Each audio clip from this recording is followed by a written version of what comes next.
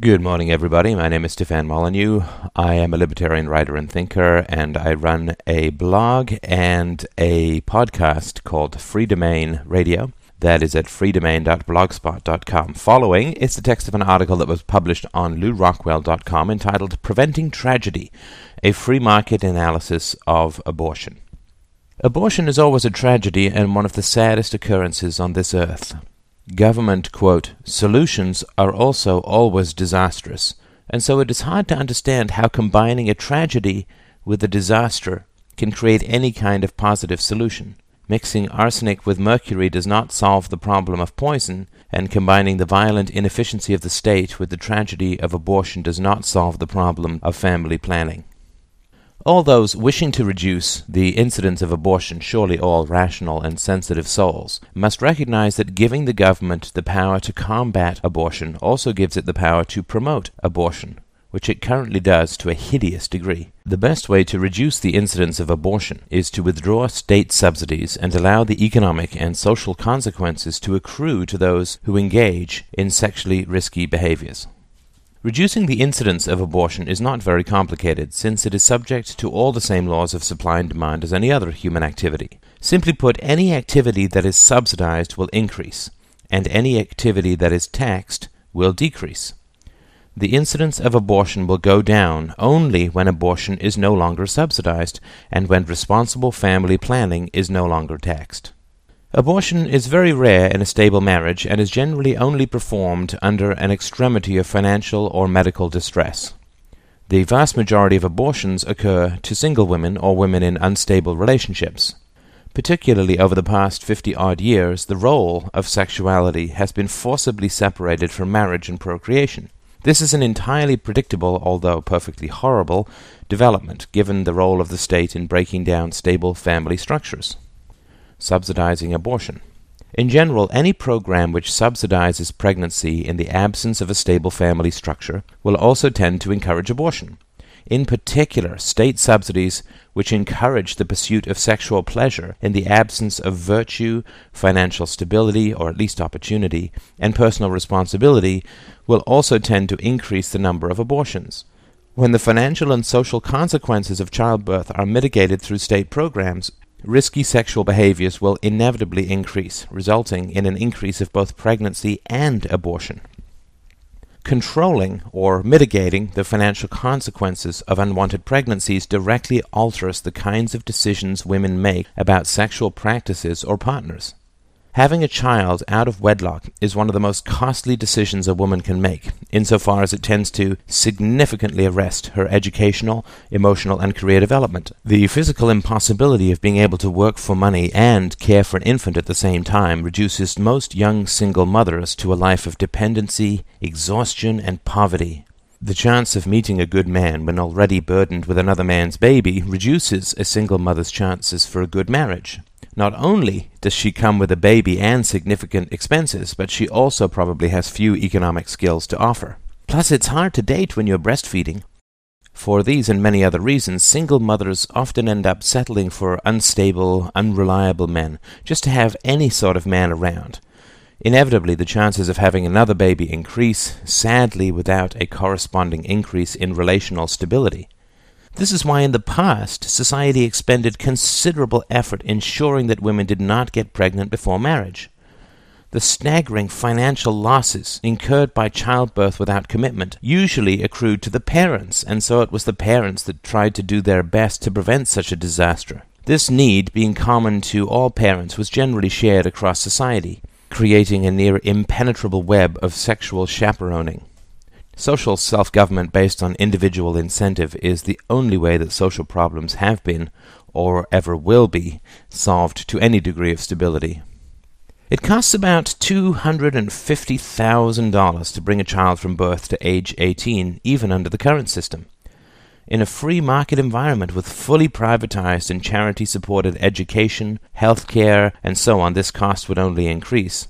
Of course, to those horrified by such a prospect, remember that all taxation and state regulation would cease. However, when the welfare state enters the equation, all of the above changes. Now, If a young woman gets pregnant out of wedlock, she can survive quite nicely. She'll never be rich or probably even middle class, but she will be able to survive on some combination of any of the other hundreds of state subsidies which directly benefit poor mothers. In addition to the usual suspects, welfare, Medicare, child supplements, food stamps, there are many other ways she can lean on the state. When her child grows up, the state will also pay for his or her education. Does she need to take the bus? That's subsidized as well. Drop her child off for a story at the library? Subsidized. Daycare is subsidized as well, as is her apartment through rent controls or public housing. Dental problems? No problem. Subsidies take care of most, if not all, the bills. The amount of money and resources provided to single mothers by the state is literally staggering. And when she gets old, not to worry if she's been unable to save much money, Social Security will take care of her. Since getting pregnant while unmarried is no longer a life or death issue, a young woman has far less incentive to keep her womb to herself until the right man comes along. She won't have a great life economically, but she'll survive just fine, and also nicely avoid having to slave away at low-rent jobs. If you were staring at a decade's worth of McJobs before you got any kind of decent career, Plan B for baby might start looking pretty attractive too. Through such state-enforced subsidies, young women are seduced into self-destructive decisions and sink into an underworld of dependent and dangerous lifestyles. If they have daughters, those girls will grow up in a world filled with unstable men and without a loyal father's love and guidance. What are the odds of such girls growing up to be sexually responsible? Not nil, certainly, but not high either. Thus is the stage set for rising numbers of abortions. And since having an unnecessary abortion is one of the most egregious examples of preferring short-term gains to long-term gains, subsidizing error is scarcely the best method of encouraging greater rationality. Taxing family planning. It is very hard to make good decisions when everyone around you is making bad decisions. Either you go along and jump right into their pit of error, or you withdraw, provoking social ostracism and all too often outright hostility. When encouraged by the endless subsidies of state programs, a certain number of unplanned pregnancies are reached, they become the norm and vaguely something not to be criticized. Young women, in order to keep their friends and not be attacked as, quote, superior, often decide that it's cool to engage in sexually risky activities. When combined with the financial incentives outlined above, the social acceptance motive proves overwhelming for far too many women. And what alternatives are available to those young women who decide to take the straight and narrow path and avoid such risky behaviors? What kind of opportunities are out there? Minimum wages, state monopoly unions, overregulation, crippling taxation, mind-numbing apprenticeship programs, and 1,000 other political factors have virtually killed off job opportunities for the poor and unskilled. Jobs are scarce, taxes are high, and careers almost impossible. State schools fail to train poor youngsters for anything useful, and so higher education is probably out of the picture as well. So it's fairly safe to say that productive and honorable lifestyles are as thwarted as irresponsibility and instant gratification are encouraged. Now, so far we've only been talking about women, but what about the men? How has male behavior been affected by these fundamental reversals in social values? Well, as the negative effects of sexual indiscretion become less and less, men also become conditioned to expect, let us say, short-term interactions with the fairer sex. As more and more women decide to engage in risky sex without requiring a commitment, the value of education, integrity, and hard work for men goes down proportionally. And as male virtue becomes debased, other values more sinister and shallow take their place. Women go for hot guys, or guys with lots of cash to spend, or with the kind of predatory status that comes with gang membership. The entire ecosystem of sexual attraction and stable provision is turned upside down, and the men formerly viewed as losers become winners, and vice versa.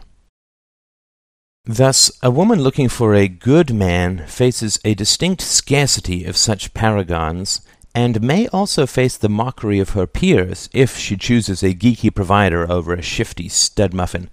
Good men become scarcer and objects of ridicule to boot. Female attractiveness, formerly the coin that purchased male loyalty, now becomes a magnet for shallow and unstable man-boys looking for another notch in their belts.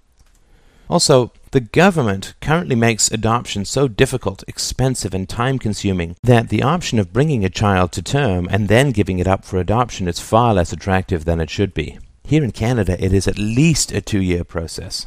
Furthermore, pregnant women cannot be paid by couples wishing to adopt, and so the free market solution of subsidizing live births rather than abortions cannot be explored. Naturally, the concept of, quote, buying babies raises some moral hackles, but really, if the alternative is abortion, shouldn't it at least be explored?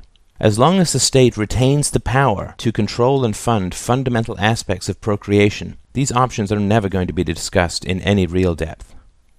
Questions like abortion are so complex that they cannot be solved without reference to the shifting nature of rewards and punishments created by ever-growing state powers. Like most social challenges, the problems of abortion can only be solved voluntarily based on the financial, social, and moral realities of biology and economics. Getting the state out of the business of subsidizing poor family planning is the only way to permanently and morally reduce the appalling numbers of abortions, over 1 million, currently performed each and every year in the United States.